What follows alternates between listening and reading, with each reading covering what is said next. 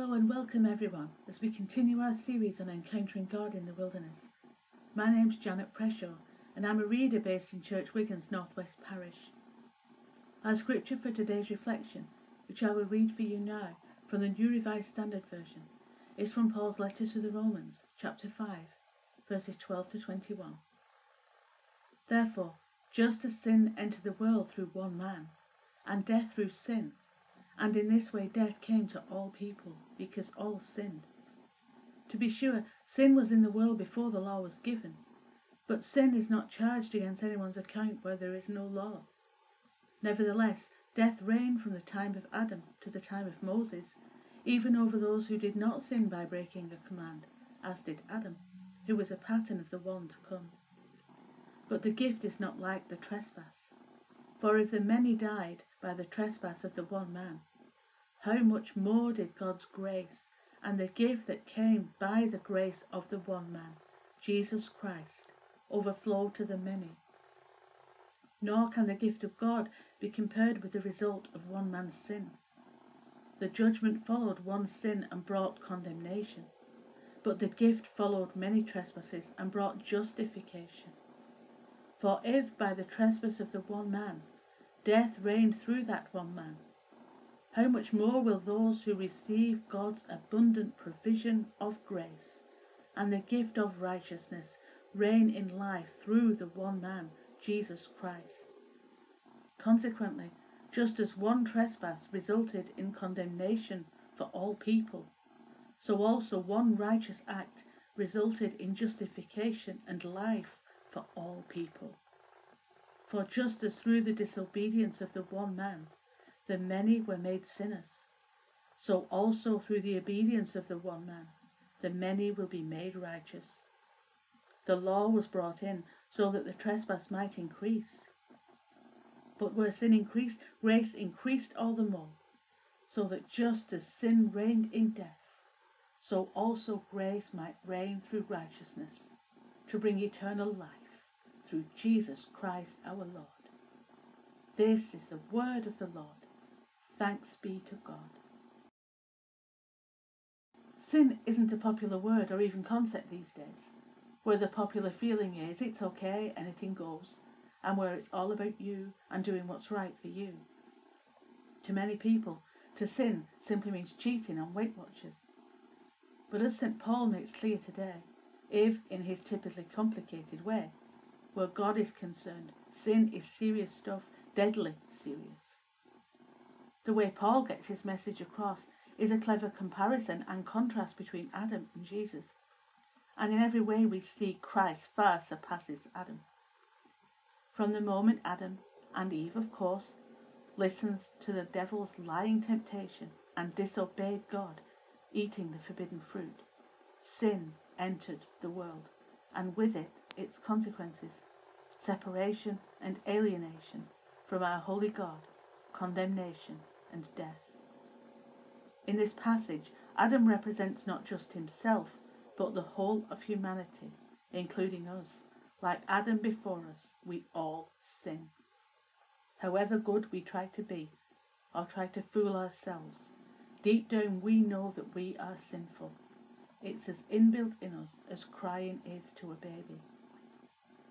And in talking about the law, Paul just explains how sin increased, simply because now the commandments given, there were laws to break, and we understood what sin was and what we were doing. We know what we're doing and what we shouldn't be doing. And in Lent, more than at any other time, I suspect we feel our sinfulness. And if we're not careful, we can get very down on ourselves, bogged down with feelings of guilt, shame, regret, unworthiness, even despair. And we can shy away from God, fearful of his anger, of what he'll do to us. We feel helpless against the power of sin. Do you feel any of that? Then don't, because God sent us help. In an amazing act of overwhelming grace, God sent us a gift through his Son Jesus Christ, God incarnate, who came to earth and was born as one of us, a human being, a new Adam. Jesus our Lord despite facing the devil's temptations himself, did what neither we nor Adam could ever do. He lived a life of perfect obedience to God, and then offering that life to God, he willingly took all our sins upon himself upon the cross, paying the consequence of our sin, dying the death we should have died, enduring the horror of separation from God his Father, so that we, receiving the free gifts of justification and righteousness through our faith in him and his sacrifice for us, would never have to. Then he rose from the dead, sin and death defeated, trampled beneath his nail-pierced feet. Just think about that for a moment. Let the joy of it sink in so deep. Roman nails didn't hold Jesus to his cross. Love did. If you had been the only person in this world who needed saving, Jesus, knowing everything that you have done, everything that you are doing now, and everything that you will do, would still give his life to save you. That's how precious you are to him and to God. You are loved, accepted, and forgiven. Let go of the guilt. You have nothing to fear from God. Come to him. Through your faith in Jesus, you have forgiveness for your sins. You are put right with God, and the way to him and to eternal life is opened for you. What a gift! What amazing grace! Just listen to Paul's words from Romans 8:38 to 39. For I am convinced that neither death nor life, nor angels nor rulers, nor things present nor things to come, nor powers, nor height, nor depth, and can I add to that, nor sin, nor anything else in all creation will be able to separate us from the love of God in Christ Jesus our Lord. Just reflect on the wonder of that today. Maybe you would like to add something yourself. Nor sickness, nor loneliness, nor grief, whatever is most troubling you today.